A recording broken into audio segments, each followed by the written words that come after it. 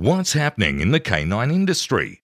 For all the latest news, views, and expert opinions, stay right here for the Canine Paradigm. You'll hear from industry leaders, experts, doyens of the industry, learned colleagues, movers and shakers, and the odd randy guest.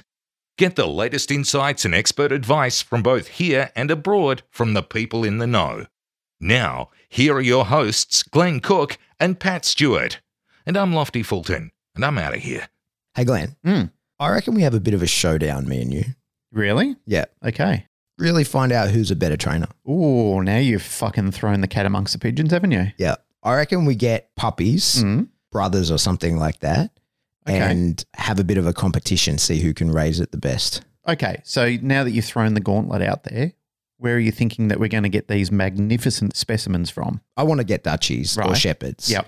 So if we're going to get them, the only place in the world that anybody should be looking to get a German Shepherd or a Dutch Shepherd from is Haus Amberg Shepherds in Germany. Ooh, good call. Yeah. Okay. I like this. All right. So now that we've got the dogs, what's the next part of the evolution? Well, the good news is they can send those Shepherds anywhere in the world. Yep. So what about we get one sent here to Australia? Right. You'll train that one. Okay. And I'll get one sent to myself in North America. Mm-hmm. But we're going to need training equipment to train those dogs. Right. So I guess that I have to go and talk to the bullfed. Yeah. So your gear, all your dog training needs, because we'll start fresh. We'll get all new everything. Everything. All your dog training needs will be met by Einswick Dog Quip. Oh, the bullfed himself. Yeah. Okay. So I can get myself some mills, some great leads, some collars, all that training stuff. Devices, treats, balls, whatever I need. Yeah. You'll be able to get that from Einswick because you're going to be here in Australia. Well, that means that you have to go up further north in North America and go and see old mate Mach Lepointe. Yep. And get everything from Canine Dynamics. Oh, Canine Dynamics. Yep. Yep. I'll get the leashes I need, the tugs I need, everything. I think I could even get bite suits. Everything. Yeah. I can get that from Canine Dynamics. Yep. If I'm in North America. Mm-hmm. There is one part of this that is somewhat unfair. Well, you get to hang out with Melanie Benware. Yeah, so I'm actually going to get my dog. I'm not going to do any of the training. Yep. I'm going to get a play and train done where Mel's actually just going to come to my house because I'm going to take that dog to Richmond, Virginia. Yep. Ashland, Virginia as well. Ashland, Virginia. Yep. So everything both areas. Yeah. I can be either one of those and I'm just going to go do something else 9 to 5 and she'll come into my home, train that dog. While you're sipping cafe lattes. Just gallivanting all over Gallivanting.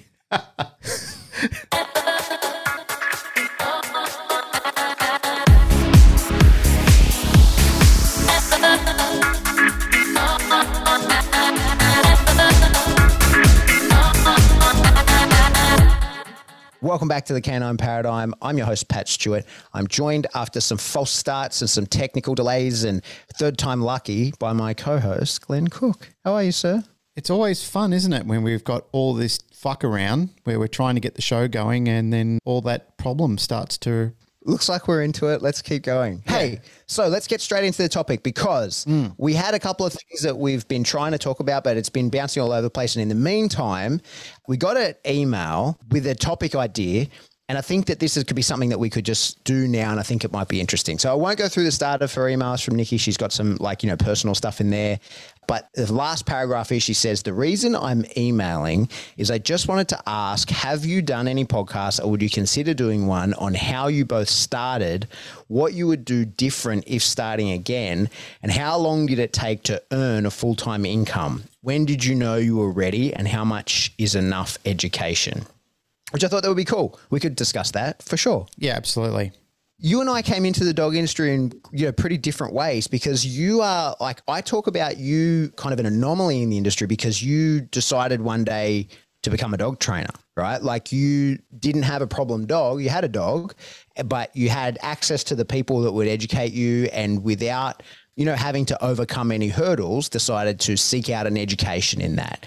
And what were you? You were like on the second course of NDTF or something like that, right? Yeah, that's right. I pretty much followed the line of what I've heard you talking about. I think Bart was the originator of this phrase, which is going from hobby, jobby, and job. literally for me, that's the way I leapt into it, is that I was an electrician at the time. I got this little puppy.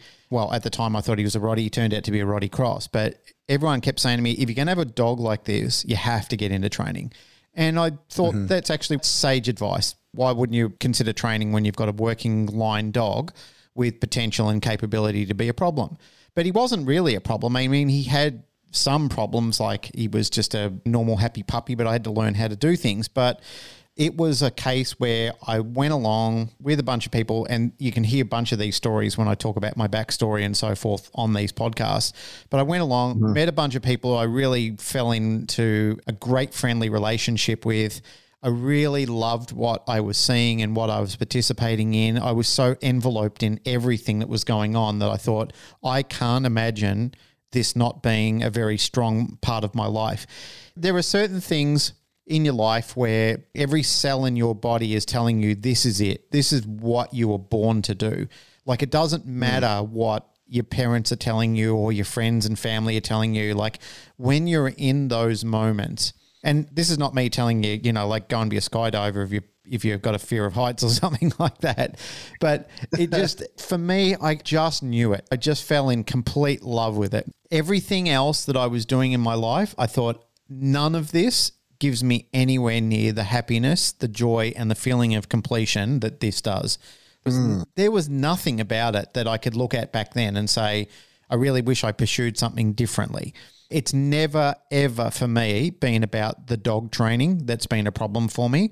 Certainly there have been people problems along the way, and it doesn't matter what career or trade or occupation that you're getting involved in, that's never not going to happen. But you need to not focus on that because, like I said, that's always par for the course. You're always going to have differences of opinion with different people that you're integrating with. But in relation to the dog side of things, that was never a regret for me. I'm so fortunate and so lucky and so blessed, and to be so integrated into an industry and a world and a group of people and a tribe, or whatever you want to call it, that I truly love and is so immersive. And it's helped me grow. It's taken me out of very, very uncomfortable stages in my life. It's changed me. Like, it's given me purpose where I didn't feel that I had any before. You know, I've talked about trials and tribulations that have occurred to me in my life. I've been open about a few things that have happened to me and so forth. And it's like an old saying my grandmother used to tell me, what you miss out on the merry-go-round, you make up on the hurdy-gurdy, which is basically the same sort of thing. It's an old saying. I don't know. I have no idea what it is, but it's kind of like a carnival ride or something like that. It's an old person saying. It's an old person saying. I've never heard that. Haven't you? What, you miss out on the merry-go-round, you make up on the hurdy-gurdy. Yeah. I don't know what a hurdy-gurdy is. Well, we'll have to find out and put it up in our discussion group. I need to do some Googling. Yes, you do need to Google, as Bertie would call it. Google. But shit happens. Shit happens to everybody, and shit happened to me, and life wasn't always about misery and being downtrodden. I'm like millions and millions of other people that things happened to me in my youth, things that I would have been happy for that not to happen, but dog training made complete sense to me. It was like pain relief, to be honest. If I could best describe it in one sort of word, it was like pain relief. Like the things that I was concentrating on and being overwhelmed with and constantly thinking of, a lot of what's happening in the dog training industry took that away from me. So I got to immersify myself in a culture of people and an occupation and a livelihood of something that is just, I cannot express how thankful and appreciative I am of being here and still so heavily, actively involved in something I care so deeply about. Yeah, it's a cool industry in a lot of ways. And I think maybe your path into it wasn't exactly as unconventional as I was kind of implying, because I think I personally feel like most people come into it as the hobby, the jobby, the job. As you say, it's sort of Bart's line. And I think it's rare that you get people who are like, hey, I have no experience training dogs. I'm going to go to a dog training course or a school and I'm going to become a dog trainer. And not saying it's rare that that happens, that does happen, but I don't think many of those people really persist. You don't see too many of them kind of down the line. And that's not to say that it's like a rule. It's not that that doesn't happen. In fact, Chad Mackin is probably the most prominent example I can think of someone that just did that, right? Like, you remember he told his story, like he was like, I don't know what I'm going to do. I'm going to do this dog training course, did a course, and then that's it. You're a professional trainer from there. And I think that's exceptional that he's, 30 years later still in the industry and is a, respected trainer. For the most part, I think people that do that, they don't hang around. I think that slow roll is what we see most people. And certainly my case, the way I entered the industry was that. It was that I encountered a military working dog, was extremely impressed, wanted to be a part of that. At the unit I was in at the time while I was in the Army, didn't have military working dogs, started investigating it, dog training, not military working dog stuff. Ended up with a dog that was a huge problem, was more than I was capable of dealing with, couldn't find a trainer that was able to help me, and decided like I had to become that trainer that was able to manage this dog. And I think that's kind of a fairly similar story that we see throughout the industry. It might not be a military working dog story, but it might be that they got a dog, expecting something, a simple family pet, and ended up with a reactive dog or an aggressive dog, or they ended up, by chance with some superstar dog that, they ended up doing training with. But it's kind of that slow progression. And then like, it's that falling in love with it. And they're the people that tend to persist, I think, is the people who, exactly as you said, like it opens up and they become a huge part. The dog training, the industry, the act of training itself becomes, an indispensable part of their life, and they can't imagine doing another job or being outside of that industry. It's funny you say that you realize you loved it and you left being an electrician. Like I can remember when I was in the Army and I was doing a lot of, I had my normal job. I think at the time I was a sniper platoon sergeant, and I would go to work early. It was when they were raising the dog capability at my unit. I'd be there early to assist in the kennels and whatever. Then I'd do my own job poorly. I'm sure there were plenty of people in my platoon that hated me because of how I was not focused on what I should have been doing, because I was much more interested in the dog stuff. And then I'd rush home to train my own dog. And then I would be out at nights in my local community training other people's dogs, right? Like as I was just trying to get more hands-on experience. I can remember thinking to myself like, oh, this is, I think, like a big part of my life now. Like I have a lot of flash in the pan hobbies, right? Like I just do things, I get obsessed with things, and then a year later it's gone. Right now I'm a one-wheeler. I cruise around on a fucking one-wheel, the most dangerous electric vehicle ever made, right? And who knows, in 3 months, that thing may never get ridden again. Who knows? But there's certain things that I can feel as you're doing them, you're like, oh, this fits. This is going to be a part of who I am. And I'm not sure that I want to, like, I know who I was without this in my life, but I'm not sure I want to be that person. I like this person that has this in their life. And that for me, I started realizing that in about 2011. I remember that thinking like, I think this dog training thing is something that I'm really going to pursue, right? We can talk about paths to doing that. There's probably better ways than I did. But I think that for me was how I got into it as the hobby, the jobby, and then ultimately the job, was that it felt very natural. And I think one of the really interesting things about our industry is that we have this odd blurring between our personal lives and our professional lives. And it's as though they're kind of the same thing. It's kind of like we were discussing before that dog trainers don't use LinkedIn. We don't have, for the most part, I'm sure that there's people on there. I have a profile that I never use, but for the most part, our professional networking is just our normal personal social media. And people, I know too much about so many dog trainers in the industry because I'm friends with them because, of a professional connection, but the difference between your professional life and your personal life blurs to the point where it's almost indistinguishable. So now I know a lot about these people, and we're this strong community. And there's factions, there's infighting, there's problems. But for the most part, it's a big group of people that share this really bizarre affection for training dogs. It's kind of an odd thing. That's how it came to be a job for me, not the specifics, but that's as like how I felt about it along the way, which I think is probably pretty similar to yours. When I was listening to you talking before, I got this mental image of sailors out to sea and the myth of the siren call that, they had to strap themselves to the mast to stop themselves from steering themselves onto the rock and plummeting to their death in the abyss from the sirens calling them in. The reason why I had that mental image is because that's kind of what happened when I was down there at dog training, and I kept thinking, I know this sounds silly, but it kind of like this is singing to me. It's like, you need to be here. This is your family and this is your future and this is where you need to be. And none of that felt weird. Like, I've told this story so many times. So many NDTF students know this story. So many times I've talked about it in past episodes. I use this term recycling because I've recycled this so many times. But my grandmother was so fucking disgusted. She wasn't really happy that I was going to be a tradesman either, because she wanted me to be, she was a bit of a snob. She wanted me to be an accountant or, you know, involved in some sort of something she could brag about. Yeah, she wanted me to be in something white collar. My grandfather was an engineer, so he was an electrical engineer. He was happy. He thought it was great, you know, like he was really happy about it. He was an engineer in the Air Force as well. When the planes were shot up and everything like that, and they parked them, he used to go and pull all the dashes out and, you know, get the planes flying again, fix all the instrument dashes and shit. So he was quite happy. He thought that was great.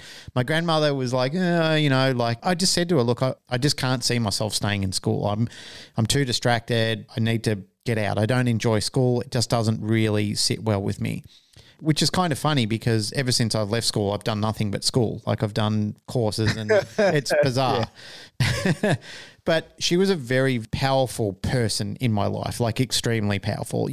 She could just make people shudder. That's how intense she was as a person.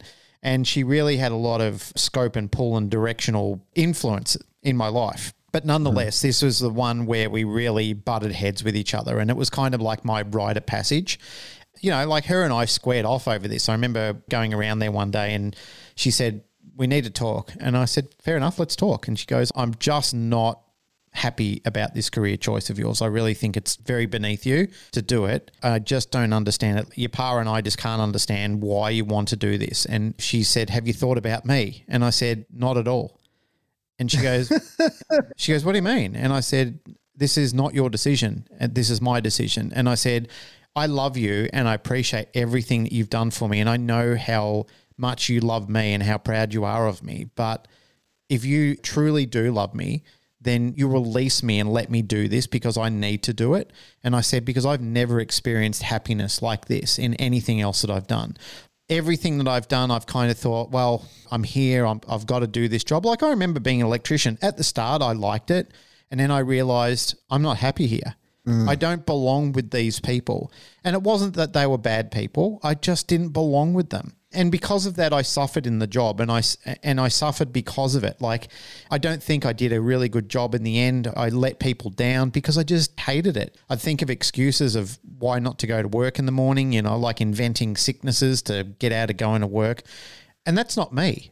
I mean, even in the job that I'm in now, like, I've been working for pet resorts for 11 years in August. In the entire time I've been here, I think I've had probably the equivalent of 2 weeks sick days in the entire time. And I mean, I work public holidays. As you said before, I work some extensive hours, but I'm not unhappy to come to work. Like, I'm not unhappy to live where I live and have afforded to me what I've got. I think of myself as an incredibly fortunate person. The vast majority of the people that are involved in our business, I really like them. I respect them. That's never always going to be the case where you're working and you're immersed with people who are amazing at every nook and cranny of everything you're doing. You're always going to have personality disorders with people from time to time. That's just a given. That's how humans interact. Some people come into your life quickly and they exit your life just as quickly. It's good for both parties. It just wasn't a good fit. Where other people come in and they lock in and, you know, like as you said before, it's one of those worlds where, you know, like most of the people that work for me, I know a lot about them. I know who they are. I know what they like. I know who their partners are. I know who their parents are. It's not like we're in each other's pockets and we have no disconnection from each other, but I care about them and they care about me. They're nice people. They're good people. They mean well. They do this job because they love this job and they're compassionate about what they're doing. And that's a lot of people in the dog industry. There are some people who get into this industry because they're running from something. They've had some hardships in their life. You and I have discussed this before. They're trying to get out of the flight path of other humans. They just don't want to really be around them. So they they find their tribe, and their tribe is, there might be some people who have got some issues, but they support each other and they prop each other up and they help each other, and they find where they were lacking growth in their other life, they now have integrated into such a relationship with each other and such a point of trust and such a lovely immersive type of environment that they've become somebody else, and they've actually helped heal themselves because of the job that they're actually in. Yeah. And that kind of career path and that kind of job, don't ever look down on somebody for doing that. Like if you're a part of a family unit, you know, like your child or your sibling or somebody else has gone into something like that, but they love it and nobody's getting hurt from this. They might be earning a little less, but if you can see them smiling and if you can see them, I'll give you an example. I know I've just jumped out of this topic, but it's very much related.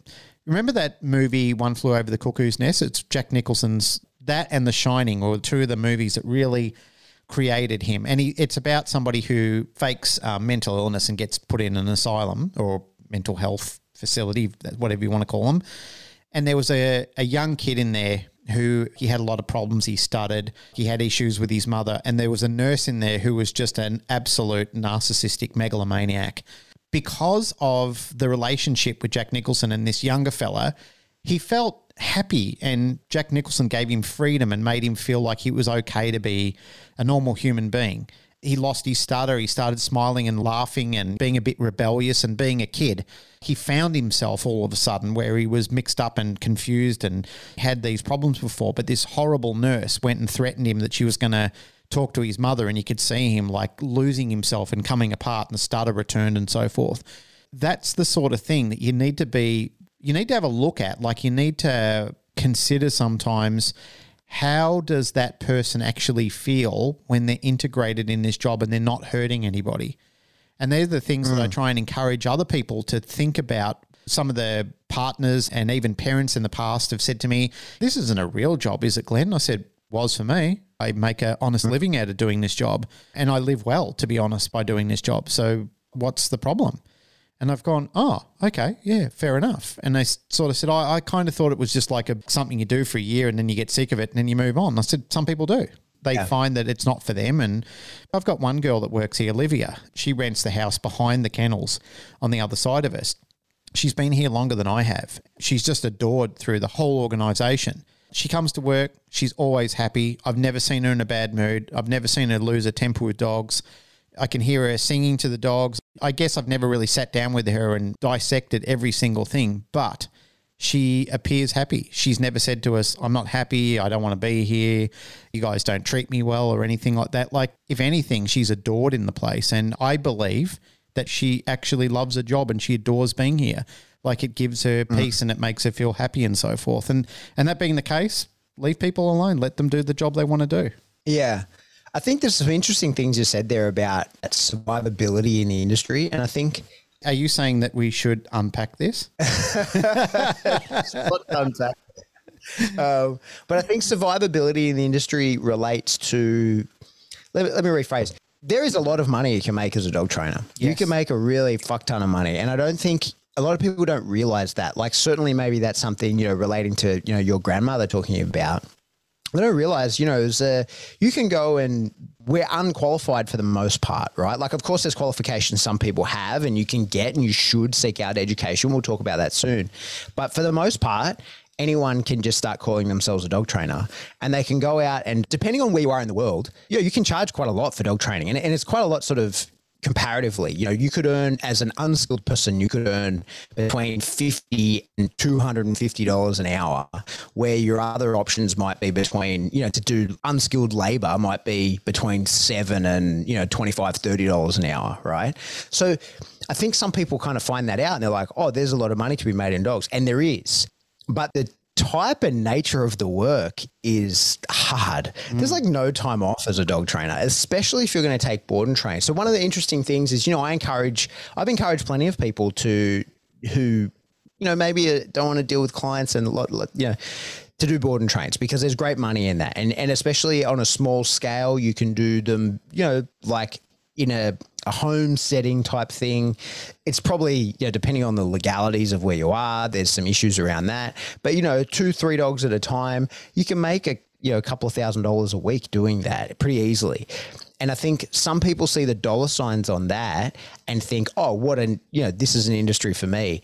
And typically, if your only motivation is those dollar signs, then they're the kind of people that tend not to stick around too long. I think you've really got to have a deep love for doing this because it is all consuming. There's no days off, right? Like if you've got dogs in your care, like you out at the kennels there, you've got 250 dogs, when they're full or whatever, there's 250 dogs in the kennels. And if one of them starts having an issue at 1 a.m, that's your issue, right? You have to deal with that. And it's the same on a much smaller scale. If you're looking after 3 people's dogs, and that doesn't matter whether you're a trainer or a pet sitter, it doesn't matter. There is no time off. And it's not like you're at an intense level of work. Like it's not like you're at a place, you're not driving to your place of work and you flip burgers for 8 hours and then you're done, like it's over, right? And you have that intense 8 hours of, I'm on the clock for someone else and now it's my free time after that. I think as dog trainers, especially if you're doing board and trains, there's this, it's not so intense at any point during the sessions with the dogs you're there, but you're kind of wed to them the whole 24/7. There always have to be a contributing part of your life. Like all your decisions about where you're going to go, things you can do have to revolve around those dogs. It's all consuming. And I think that if you don't really love that, if you don't really have a passion for dog training and dogs and the whole industry, dealing with the people, not just the dogs, if you don't have a passion for the whole lot, you just don't survive. I think that's why we often see people come and go, is because they either don't have that passion or that passion is quelched somehow, like that passion goes away. And there's loads of reasons why that could happen. The people can be squashed by other people, or they can just realize like, hey, this isn't for me. I'm not getting the personal time with my friends that I want. And I think dog industry is so interesting. It's like we were discussing that there's really hard to draw any delineation between professional and personal time, in that most of my friends now, I've only been out of the army 6 years. Most of my friends are now dog industry people. The people I talk to on a day-to-day basis are other dog trainers. The people I work with on a day-to-day basis are other dog trainers. And I'm a one-man band. Like I don't have employees. I don't work for anyone.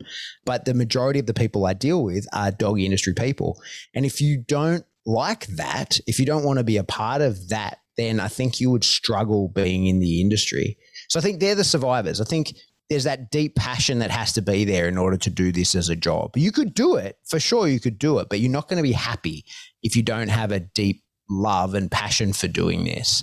And I think people get away with not enjoying their job when their job is a check-in, check-out kind of thing, right? So like, I don't like my job, but I go there, I'm there for 6 hours and I go home, right? And then the rest of the day is my own. But because we don't have that, typically, you've really got to enjoy it. You've really got to love it. And when you get a problem dog, you got to be like, you got to enjoy the problem solving aspect of it. You can't look at, like, I think if people look at a problem dog and they're like, this is a headache, then that doesn't, your job is not enjoyable and you're not going to find the good solutions. Whereas for the most part, the best trainers I know look at a problem dog and they're like, this is a new puzzle to solve. This is an exciting opportunity to learn something new, or this is, an opportunity to help a dog in a way that I haven't before, or something like that. Right. But I think I don't know how many more times I can say it, you've got to have a passion for this to survive in the industry. I think what's interesting was Nikki's question was, not just how did we get into it, but what I think would be interesting to unpack was if someone came to you now, right, and said, what is the best way to get into the dog industry, become a dog trainer, a full-time dog trainer, what advice would you give them? What do you think is the best way to do that? I think that's the entry into the industry is you should be passionate about it. You should have a deep love for dogs and also a deep love for wanting to teach people how to be better at having a relationship with dogs. If you think you're coming into this industry to escape people, think again. Yeah. That's the classic. Right? There's so many people that are like, I don't want to deal with people. I'm going to become a dog trainer. It's like, bad news, my friend. Exactly. That's been something that we've touted throughout certain episodes. We've talked about how you cannot escape people. It's going to be evident that as soon as you get into the industry and you realize whenever I'm training a dog, there has to be a time where that collides with humans. There's no way out of it unless you do the training in the kennel, which I know there have been situations where this has happened, where you do all the training, you do all the great work, and then somebody steps in on the last day, does a little bit of tutti frutti with the dog, and then they're back out getting all the praise and the glory from the audience. Now, that's happened. There's been plenty of times with that, and the people who are doing the training are happy with that because they're happy to train the dogs. They're doing what they love, and they're happy not to integrate with the people. But they never get any of the credibility of training the dog because they're the unknown entity behind the scene. I don't like that, and I don't think that's ethical, and that's nothing that I want to support. Just for an example, when I first came to pet resorts, the owners of the company at the stage, they said to me, oh, we want to promote you as the new trainer and put your name up at the front. And I said, I don't want to do that because number one, I don't know if and how long I'm going to be here. I said, I'm obligating myself and I'm committing myself like I burnt my ship on the shore. So I haven't got anything to go back to. I mean, I'm sure I could, but I've literally burned my ship. So I'm here. I'm ready to take this on full bore. But I don't want to do this. What I want to do is create a brand for the business, and I want to integrate myself into it where I can create a generation under me, and then, you know, like we can build the brand. It shouldn't be about me or one person because I don't want them just saying, oh, I'm here to see Glenn, I'm here to see Glenn, I'm here to see Glenn. And I said, otherwise, I don't create a legacy for this company, I create a crutch. And I said, I'll fucking destroy you the minute I leave because people will say, well, if he's gone, I'm out of here, I won't come back. And then wherever I end up, if I ended up somewhere else. And I know that when you're having that discussion with a business owner, that can sound quite negative, but it doesn't come from a place of negativity. It comes from a place of protecting their investment and showing them that I'm not there to stooge their business. Like I'm not there to set myself up where I can literally collapse them with one move. That was never my intention from the start. Other people have different business relationships. They have different sort of plugins and different deals and different structures, whatever they're doing. That's fine. No problem. That's worth talking about because she's asking about coming into the industry and starting her own business. And I think there's two paths to go down. This is something I spoke about with Bart quite a lot is Bart's name is trademarked, right? Bart Bellin. There's a trademark symbol after that. The problem that sort of comes of that, and as he said, is it's really hard to grow as a business because if it was Glenn Cook's Pet Resorts, then when Glenn Cook isn't training the dog, people are like, hey, what the fuck, right? Like I'm here for Glenn Cook and this is not Glenn Cook and you can't, there's a capacity issue, right? And I think that's one of the things when people come into, when you're starting a business, making your name and your face the most recognizable part of the business can be really cool in the short term. In the short term, it's fantastic because it is just you and it's very personable and people, like the idea that it's you and it's your business, it's your face. But then it really almost completely, limits your ability for growth completely. In that if you've got Pat Stewart's dog training and you book a session online with Pat Stewart and then someone else turns up to train your dog, you're like, hey, where the fuck's Pat Stewart, right? I had a friend of mine, because that's me, that's the position I'm in. I'm a one-man band and it makes it really difficult for me to expand. And I had a friend actually, his name's Michael Martin, and he's a photographer, big time photographer in Sydney. I met him at a business thing many, many years ago, and he had just rebranded to be Photos. And it was for exactly that. They were doing 4 weddings a weekend, this big company. And he was like, when you book Michael Martin photography, if Michael Martin doesn't turn up, you go, hey, what the fuck, right? But he's like, he's a great photographer, but the people he employs are just as good, but they don't have his name. So that's why he had to change the name of the business to be Photos, so that it's just a logo with 2 M's, and of course it goes back to him. But when someone else turns up, you're not like completely perturbed when it's not Michael Martin. And so I think that's probably good advice for starting a business. And I think that's why a lot of people who are successful, like their business is often named after their dog. Like if it's not a geographical thing, even naming something geographically can be limiting because then you're sort of limited to there and you never know, you might expand massively. But a lot of people name their business after their dog or something like that. And their logo is just their dog because that's kind of immortal, right? Like you'll always have that cute dog and that cute name, even 10 years after that dog's gone. Nobody even needs to ever know that dog really existed. It's just kind of an avatar for the business rather than necessarily needing to be a real thing. So I think that's worth pointing out since she's asking about starting her own business. I think that's kind of worth knowing is that just the naming of the business and the branding shouldn't focus on one person. And like, that's something that Bart spoke to me about and said that, it's kind of a trap that he's in. And it's something that I've painted myself into as well. Like, in my business, like as a coach that I am, it's me, it's just me. And it'd be really hard, not that I'm interested in growing as a business in that way, but if I wanted to, it would be really hard for me to take on staff and have other people turn up when people are booking things with me. Like, could you imagine someone books a seminar and then someone else turns up to deliver it, right? Like, could you imagine? Look, if I understand what you're saying, but I mean, if you had coached and mentored somebody and they had developed a name and a character and a reputation out there, then people would be happy to do that. For example, what you were talking about before, one day which I thought was really cool, I actually laughed about it and I thought, oh, that's really cool.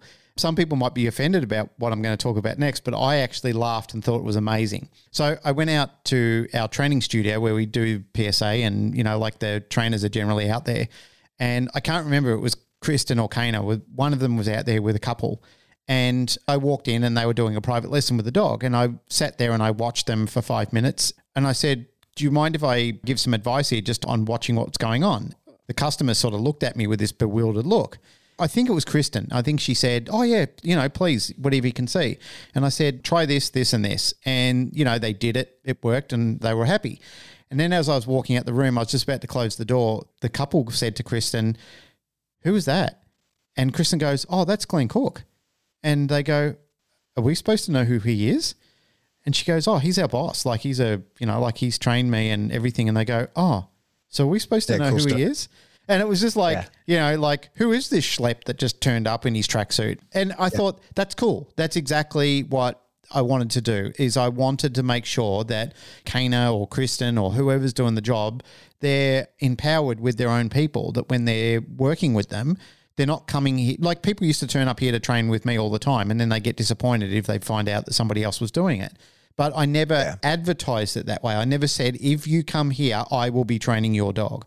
Even people that I've spoken to on the phone and they've said, are you going to do the training? I said, no, one of my staff will be doing the training unless I'm doing a private lesson with you. And I said, but the boarding and training will be done with this person, this person.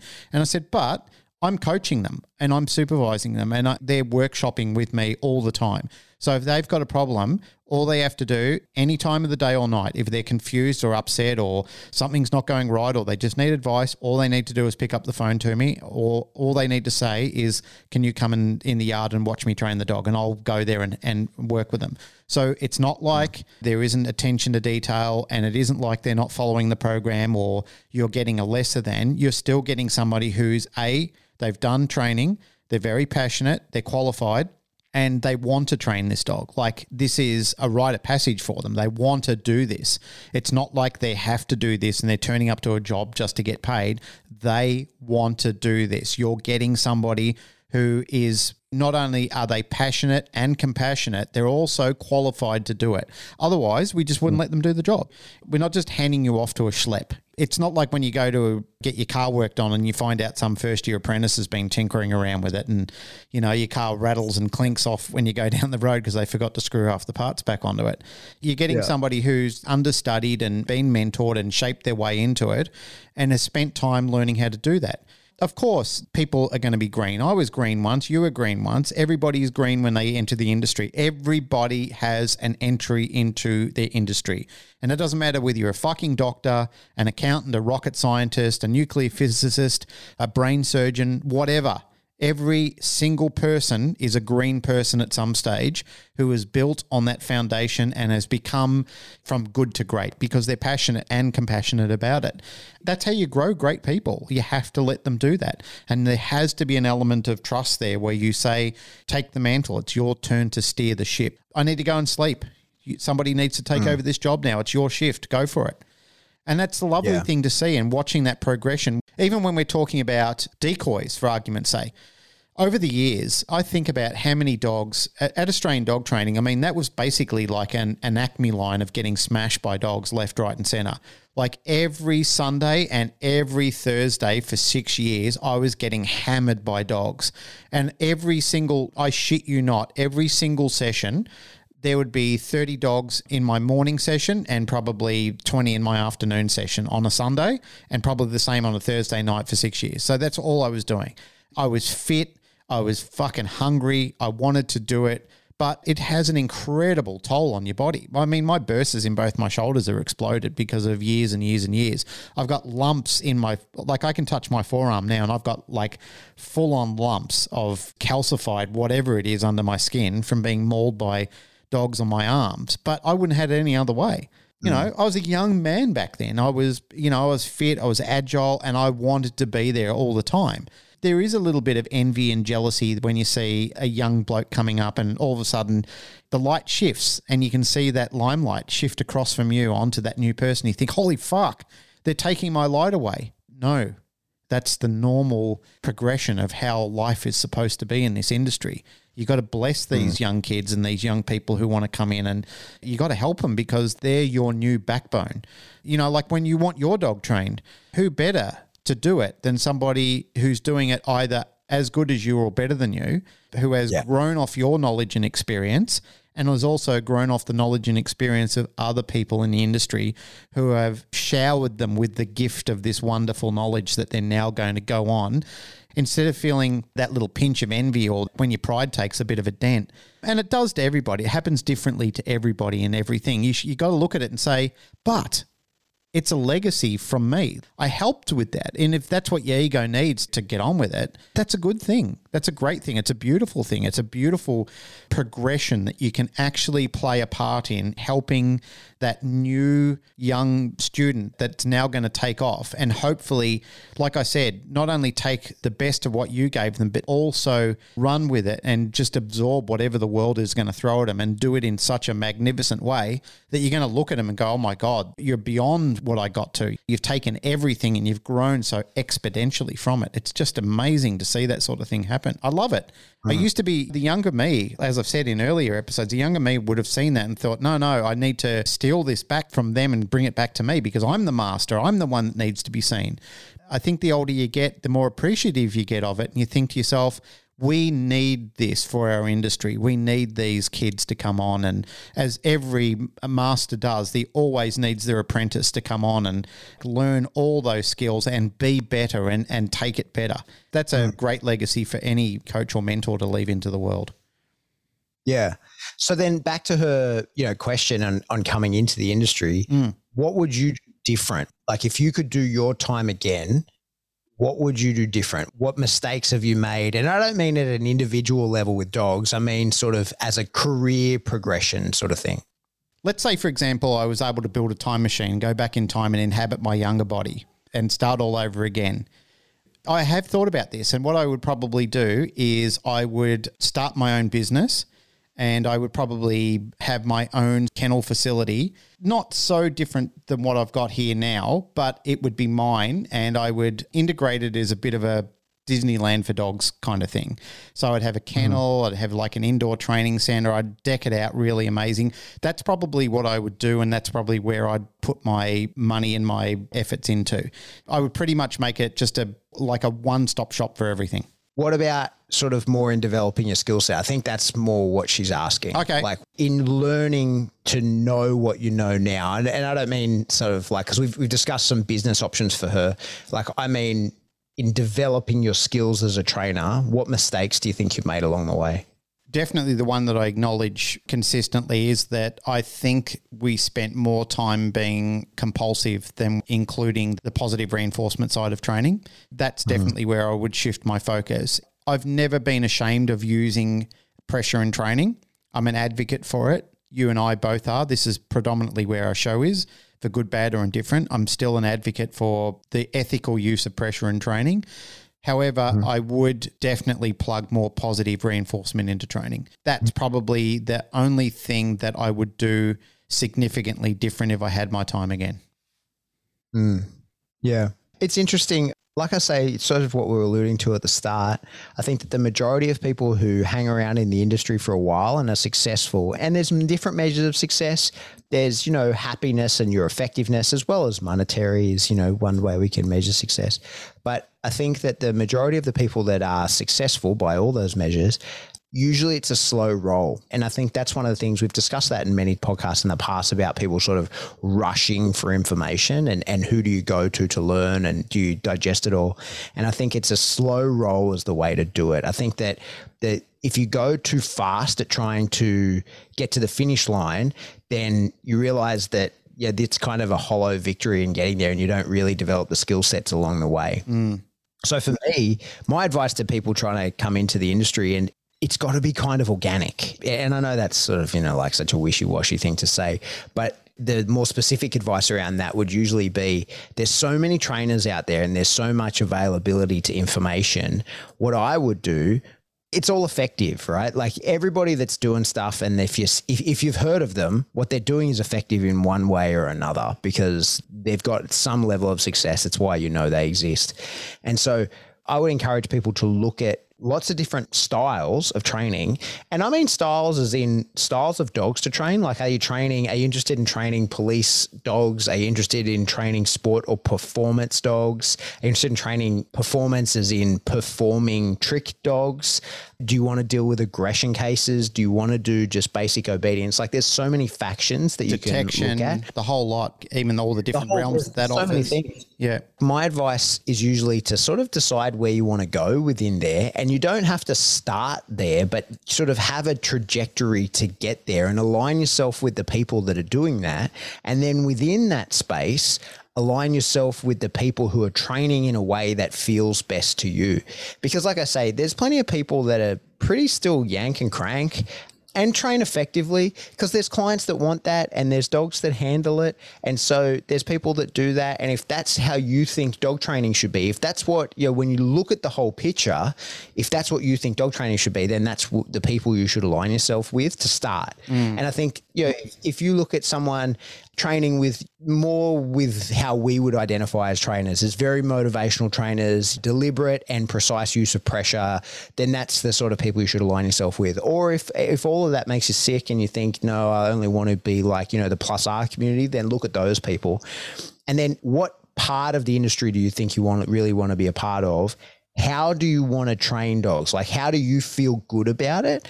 And then find the person that's doing that and align yourself with that person. And I think it's that slow progression. That's my advice to people is don't try and rush. I think that for the most part, the people who are really successful and been around a while, they don't have an end point. And I think sometimes people look at them and go, they are the end point because you see they train dogs so well and their business is doing well and they seem happy and whatever.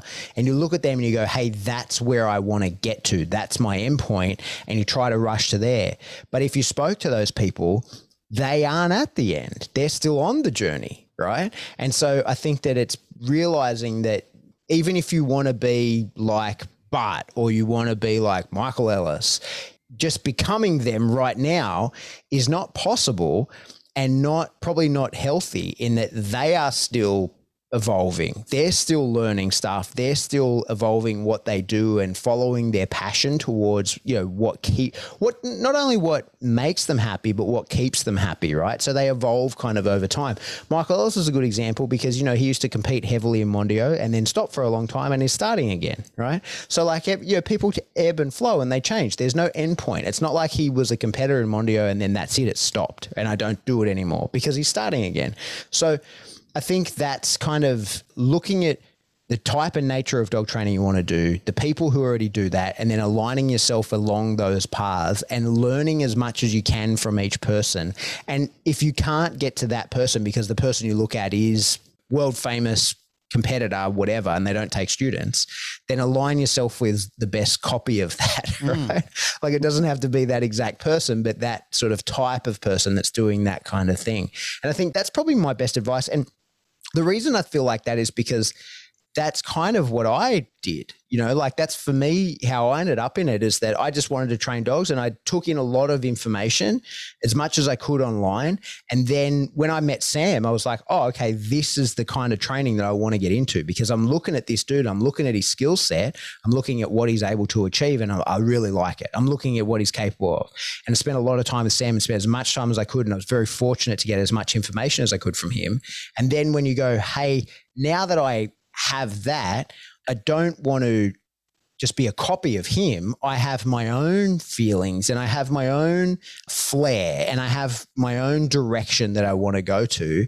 And then you look and you go, okay, who's the next person that can help me get towards where I want to go to? Who's the next stepping stone in that? Not jumping all over the place, but it's really aligning and digesting and going like, that's a person I look up to. That's a person that I really want to emulate as much as possible, but not just copy, like not just become. And I think sometimes that's where sometimes we see people go a little bit wrong when they're coming into the industry, or not wrong, but it's not always the best thing for them is when they just want to be the boy of someone else, right? Like and there are people who want that. There's people that want to just be followed around. And I think that's a little bit of a trap to get into that because if you align yourself with a person that needs fans or followers, they might keep you down in order to keep you a follower rather than try to keep giving you everything that they can to elevate you to be a peer. What do you think about that? I think you're absolutely on the point. I just need to appreciate what you just said because there was a lot of really quality points that you just made in that last 5 to 10 minutes. Just based on the last portion that you were talking about, that's a very important point. And some people do that deliberately and some people do that because they actually don't understand that they're doing that, but they do keep you down. Primarily, I think, this is one guy's opinion, but I think they do it because they're very insecure in themselves. And because you're adding value to what they're doing, they kind of think that you're then indebted to them and they keep you pinned to that position. I often reference movies a lot in some of these conversations because when I'm having these conversations, it pulls up the memory of these movies. Have you ever seen the movie Spies Like Us with Dan Aykroyd and Chevy Chase? Yeah, it's one of the best. Yeah. Remember when the guy from the agency keeps Dan Aykroyd locked in the basement to do all his work for him and takes all the credit for all his work? Yeah. There's been some terrific dog trainers that have done that with very skilled understudies and people who have been their apprentice before. Like they've kept them locked into a place. And some people, like we've said, some people have done it deliberately. They know what they're doing and they never want that person to see the light of day because they want to take credit for their work. And there's other people who don't actually understand that they're doing that. I think there's probably a portion of them that does, but in the long run, they're not a nefarious type of person and they're not deliberately trying to do that. It's just that they've been so used to their name being the headline that it's almost inconceivable for anybody else to be taking that position away from them. There's a conversation that you and I have had earlier where there are other people in the industry who actually groom people to talk them up. They spend a long portion of time conditioning this person, much like we're training dogs, to train the same person to speak them up without actually having any genuine credibility or credentials to actually earn the title that they've been given. So nobody else would give them that level of expression except for the person that they're working in. I guess what I'm trying to say here is look deeply and look at all the angles of the person that you want to work with. Test them out. Ask them to prove themselves to you. Let's say, for example, I spoke about it some time ago about Jordan Peterson talking about how there is like a necessity for having people who are more qualified or more skilled in certain sort of industries. Whereas if you were talking about like a communist state where everybody just got the same and nobody had to try harder, you may find that people would level out. You wouldn't get people who really push themselves because they'd think, well, I don't need to. I get the same anyway, so I can just level off at this position. Whereas what I would encourage people to do is saying, what are you really capable of doing? Not what you can talk about doing, not your backstory on things. Like, show me what you have learned. What has your career led you to? What can you actually do? Can you provide evidence in the claims that you're putting forward? Because there's some real mystery people out in the internet land who really have made a living off bold stories. But that's all you hear is the wonderful and expressive stories. But what can they really do? For example, Ivan could make some bold claims, but he could back it up. He could go out in the field and he could smash it. He'd probably open a door in his house and get knocked over by trophies falling over on top of him. That's what I'm talking about. There are people out there who can actually back it up. You and I were talking about this the other day about a colleague of mine in Victoria who has put title after title after title after title after title on dogs, not only her own, but also other people in the industry have gone to her and said, I can't do this. My dog doesn't seem to do it. And she'll grab the dog and say, give it to me. And she'll put a title on the dog and then another title on the dog and another title on top of that. But doesn't give a fuck about the limelight, doesn't give a shit about the accolades. It isn't about holding workshops or doing seminars, just enjoys the work. Don't get me wrong, like there are people out there who might love cockadoodling about it, but can also back it up. They can walk the walk and talk the talk. Good on them. of course. That's a wonderful thing. All I'm saying is that this industry really needs to be a lot more evidence-based and a lot less storytelling. There are some really good storytellers, but when it comes time to actually prove it, there is very little evidence to actually back up the big stories. What's that saying that you say, like when we're talking about evidence, you have a saying that Extraordinary claims require extraordinary evidence. that's the one. Yeah. That's a tricky one too, you know. I agree with you. But say you're dealing in pet dogs, right? And you make, you know, claims about the effectiveness that you've had on pet dogs in the past. It's kind of a hard thing to measure, right? Not anymore. Not now. You can videotape things. Yeah, that's or not right. even But, videotape things. There's no videotaping things. You can actually video things on it. This didn't exist when we first started. This is one of the marvelous things. If you wanted to tape someone, you had to go down there with it. Almost looked like a fucking camera rig that you would need in a studio. That you'd almost have to have a support person just to help you balance the camera on the back of you to be able to film anything. Like it was extraordinarily difficult to do that, and very costly and very cumbersome to try and film anything. And then let alone being able to edit it or do anything constructive of it. Where these days, what a fucking world we live in. I mean, you can not only video it, but you can put music to it and sound effects, and it's just extraordinary what we can do. So there is evidence base there.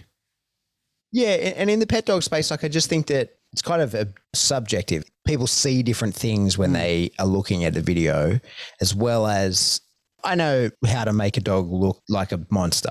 Like I could do the before and after in the same day.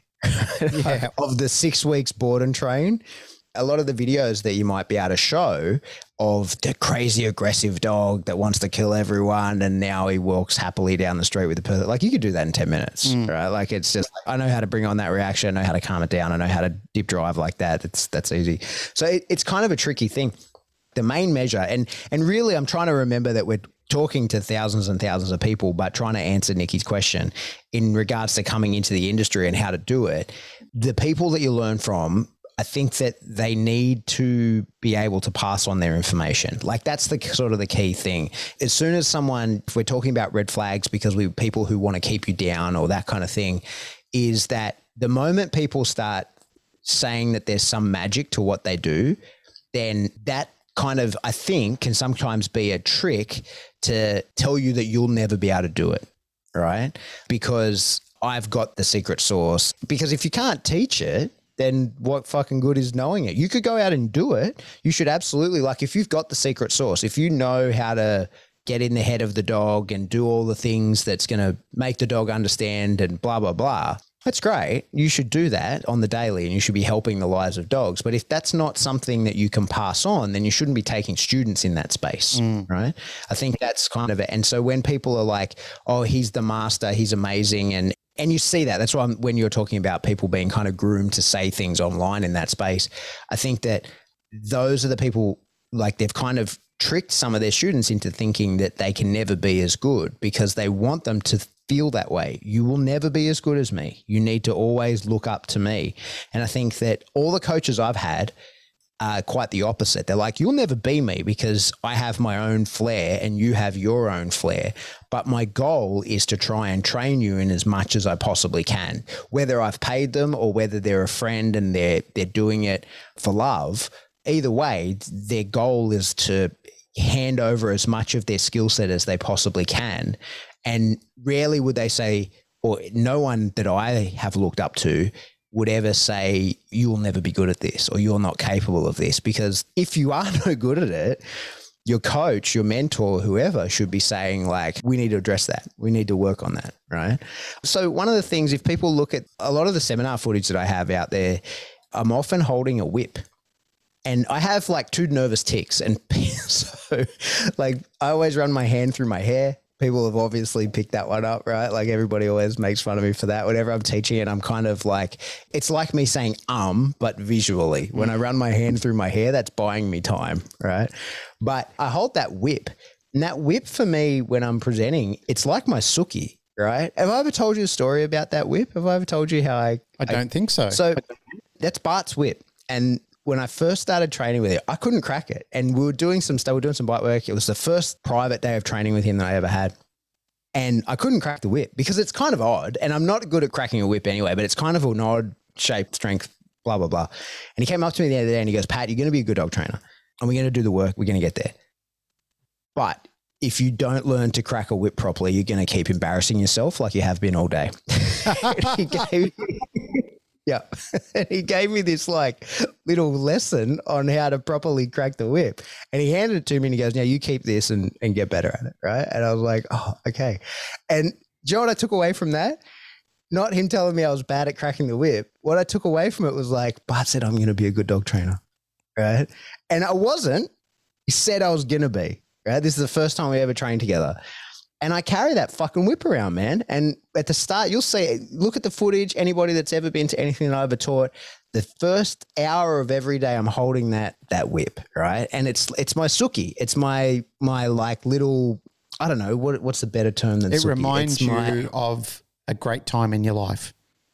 Yeah. And it was the time that I was shit and I was told by someone really good that I was capable of being good. Yep. And it didn't need me to say to him, you're the best, you're amazing. And it didn't need me to fluff him up. He fluffed me up. And I think that's the way that if you're looking for a good coach, that's kind of the way it should be. And it's not that he fluffed me up like, yeah, like it's not bullshit. It's like, you're going to be good. You got to put in the fucking work. And that me not being able to crack the whip was a metaphor for everything, like everything in training. It was like, here it is. He gave it to me. Here it is, like straight out of my hand to you. I'm going to give you all the information that I can, but you have to put in the work and you have to practice. And that whip for me, now, whether he meant it, I'm sure, he's a genius. And I'm sure that there was a level of all this that I've interpreted from it, but maybe I'm projecting and I've made it all up. I don't know. But for me, it's been a huge thing. And to get that information to say, you're not good now, but you will be so long as you practice. And here's the help. I'm giving you the thing to practice with. Right. And we're just talking about cracking a whip, but it was a big deal to me. That's my Suki. It gives me strength. It gives me encouragement. And when I started teaching to events, now, I don't know whether it's a conscious thing or not, but he used to call me every time before, the day before, all the time. He would call me the night before and like pep talk. How many people going? Who's organized it? What's it look like? Is it indoor or outdoor? Just all the little sort of, the bullshit chit chat, but it was the little pep talk, right? Like, you've got this. And he never once said, you've got this, don't worry, because that's not what I needed to hear. It was like the logistics, they're all in place, right? Like, you've done all these things. Okay, good. Go do it. You're ready. Go do it. And when people are like, that's what gets worrying when you see people have a coach and the coach is like, you'll never be as good as me, but you can keep trying. It's like, fuck off with that attitude, right? The attitude should be, you're not good now, but you're going to be, and I'm going to help you get there.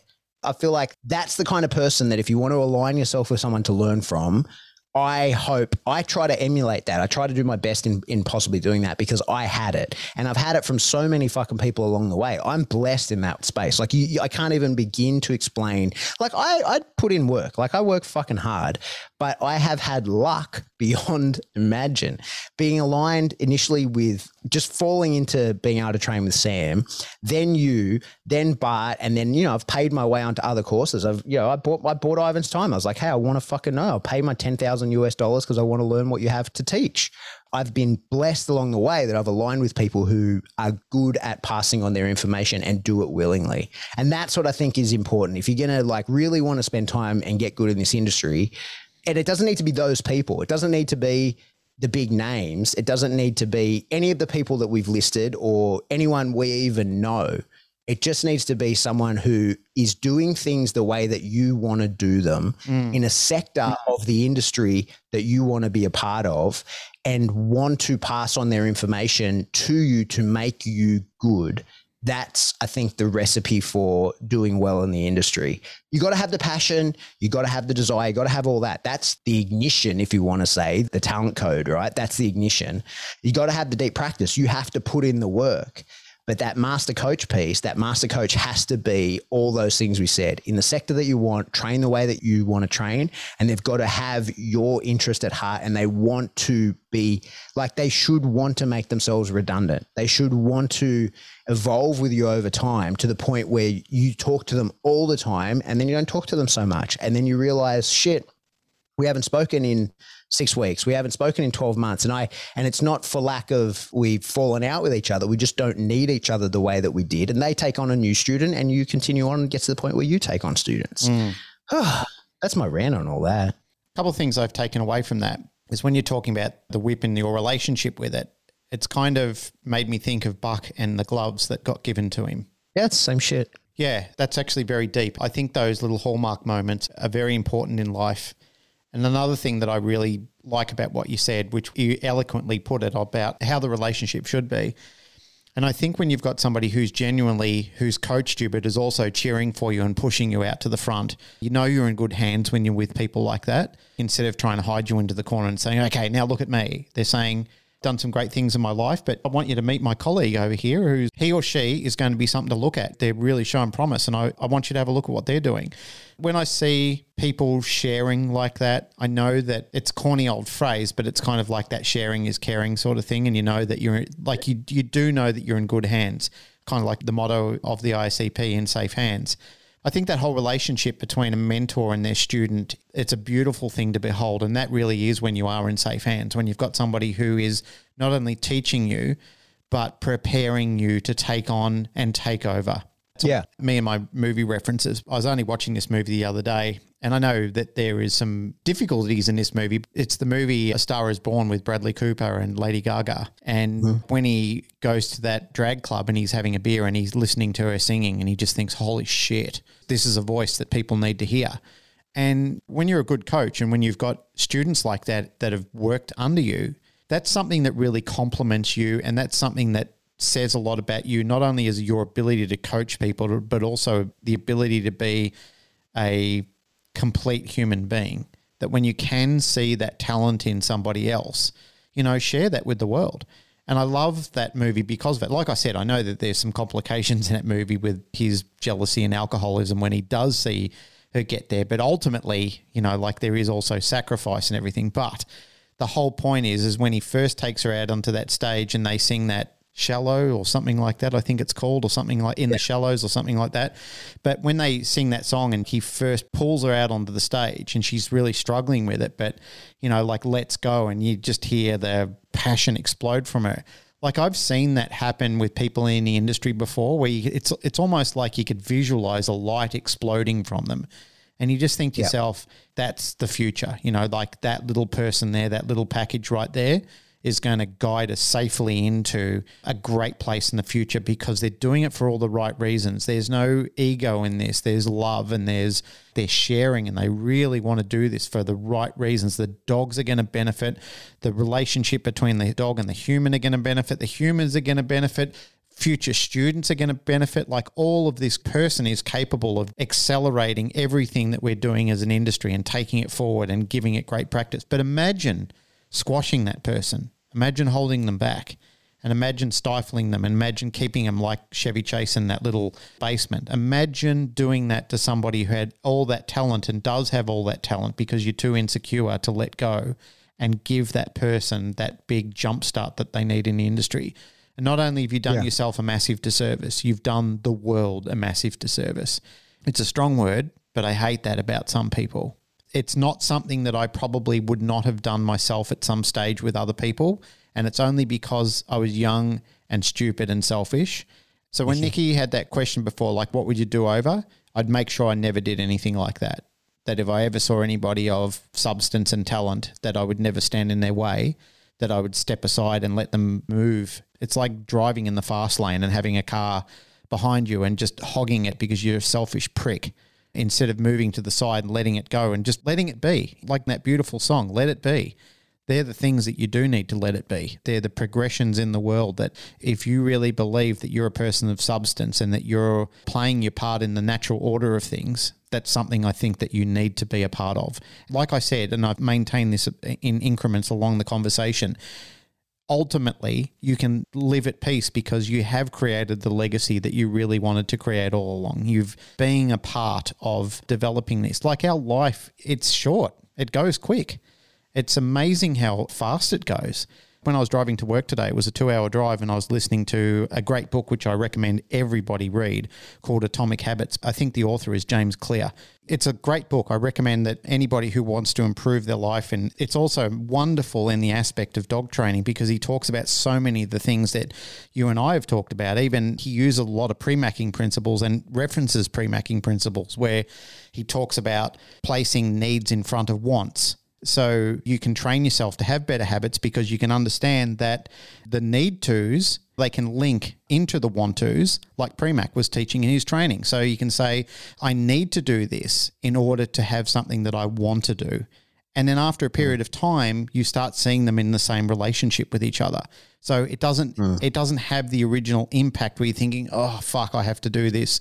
You're thinking, I'm looking forward to doing this because it's a gateway to something that I want to do. It's great. Please pick it up and read it. I think it'll enrich and enhance your life by actually having that book in your life. Yeah. Whew.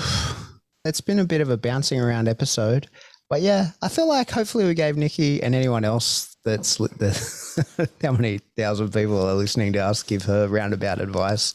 But I think, to summarize my point of view is it's the story of the talent code, and ignition is passion, and that's what you've got to follow. Like you've got to stay within the realm of the part of the industry that you love, because it's a huge the dog industry is massive. The dog training, there's so many parts of dog training that I don't know fuck all about. Like especially you get into stock dogs and shit like that. Like I don't know anything about lure that. coursing, competitive agility, and all those sort of things that are just dock diving, all those sort of things. There's just a little bit about that. but yeah, like there's so many areas, and when you say dog training to some people, that really can represent a really different thing. That can be really a different thing. To some people, dog training is, in-home behavioral modification. And to other people, it's teaching people to squeeze half a point out of their healing routine. And that's the difference between first and second place at a championship. Those people could be doing the same thing, like it could be the same person we're talking about. Like it's a really diverse industry. And my advice is to figure out what part of that you're passionate in and work the trajectory to get to that. And that will encompass everything that we spoke about, the deep practice along the way, having a master coach that's going to help you get there, and realize that it's a journey. You can't just get to there. You can't just be there. It's a long journey to get there. And there's a lot of skill sets to pick up along the way, and maintain that passion by avoiding the things that kill your passion. I feel like that's important as well. Leaping back into the book, Atomic Habits, it's the same language that we've used when we're talking about incrementally adding to your skills and knowledge. But what James Clear talks about, which I like the language that he uses, is making behavior attractive. And what he means by that is instead of making something indistinguishable, something that you don't understand and something that you actually find quite confronting, rather than doing that, what you do is you break it down. Same way we talk about when it applies the same principle that I've been telling people, millimeters, centimeters, and meters. The same sort of thing is break it down to a level where you find it attractive enough that you want to do the behavior. Like you look forward to doing the behavior because you think, I can do this. I understand it. I have a relationship with the behavior, rather than looking at it and saying, it's too hard. I don't understand it. It's a book that I think that you will find will enhance and give you value into your life as well. Yeah. That's it. That's it. Late at night. Yep. I want to go to bed. Yeah, it's late for us. We're doing the midnight oil session tonight. Yeah. Hey, that's it for another episode of the Canine Paradigm. As always, if you like what you hear, like, rate, share, subscribe. Do that through whatever subscription service you download us from. The very best way you can help us is by telling a friend in real life to listen to the show. Of course, you could screenshot it, share it to your story on Instagram. That's cool. People will see that. That's awesome. But if you actually just say to a real life human being that you're sitting next to on the bus, go, hey, I don't know you, random person, but this is a podcast I enjoy. Let me stick my earphones in your ear. I'll wipe them first with a crusty tissue. Let me pull my gross. It's cool though because I'm wearing a mask. Let me lick my ear pod and just place it into your ear hole. Yeah, there's no germs getting shared. We both got masks on, so it's sweet. You listen to my podcast, and these are two dickhead Australian guys that talk a bunch of bullshit, and you should listen to that. Yep. And then maybe they'll listen and enjoy it, and they'll tell someone, and maybe some of those people will go into our Patreon, because Patreon is a way that people can monetarily support the show.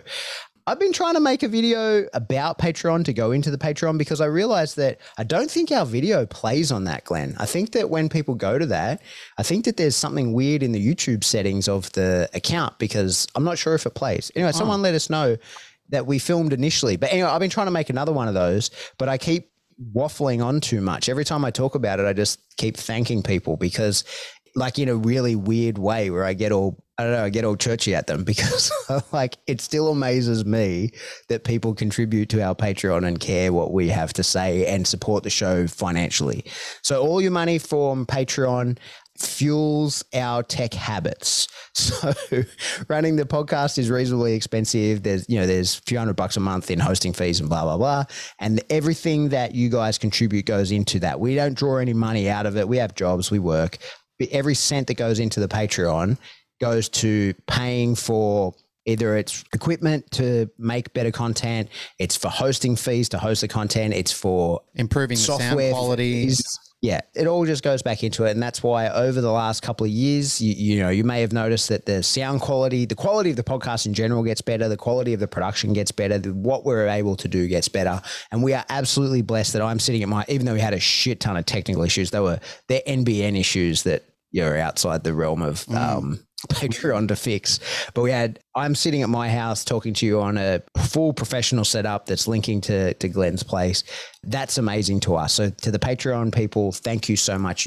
I just don't know how to express my gratitude to you guys properly. So I'm trying. There it is. The other way is buy some cool merch. Teespring, get yourself some cool gear. You look rad. I got my towel that you sent to me, Glenn. It's amazing. Oh yeah, look at you. You're wearing the hoodie. Jane keeps wondering why we keep getting her pink tops. She's like, why do you keep getting me pink ones? I don't wear pink, but she's a girl. What color does she want? Tell me. I'll get whatever she wants. I don't know. Any color. Blue. I don't know. She was wearing the blue hoodie you sent me is now hers. Okay. But I love the towel that you sent. That's amazing. You guys can jump into Teespring, get yourself some cool merch, wall tapestries and the like. If you are looking for dog training information or you want to, discuss the show, anything like that, the best way to do that is jump into the Facebook group. It's the Canine Paradigm discussion group. Oh, before you say goodbye, I do have to say this because I promised I would. Shut up, Liam, you little bitch.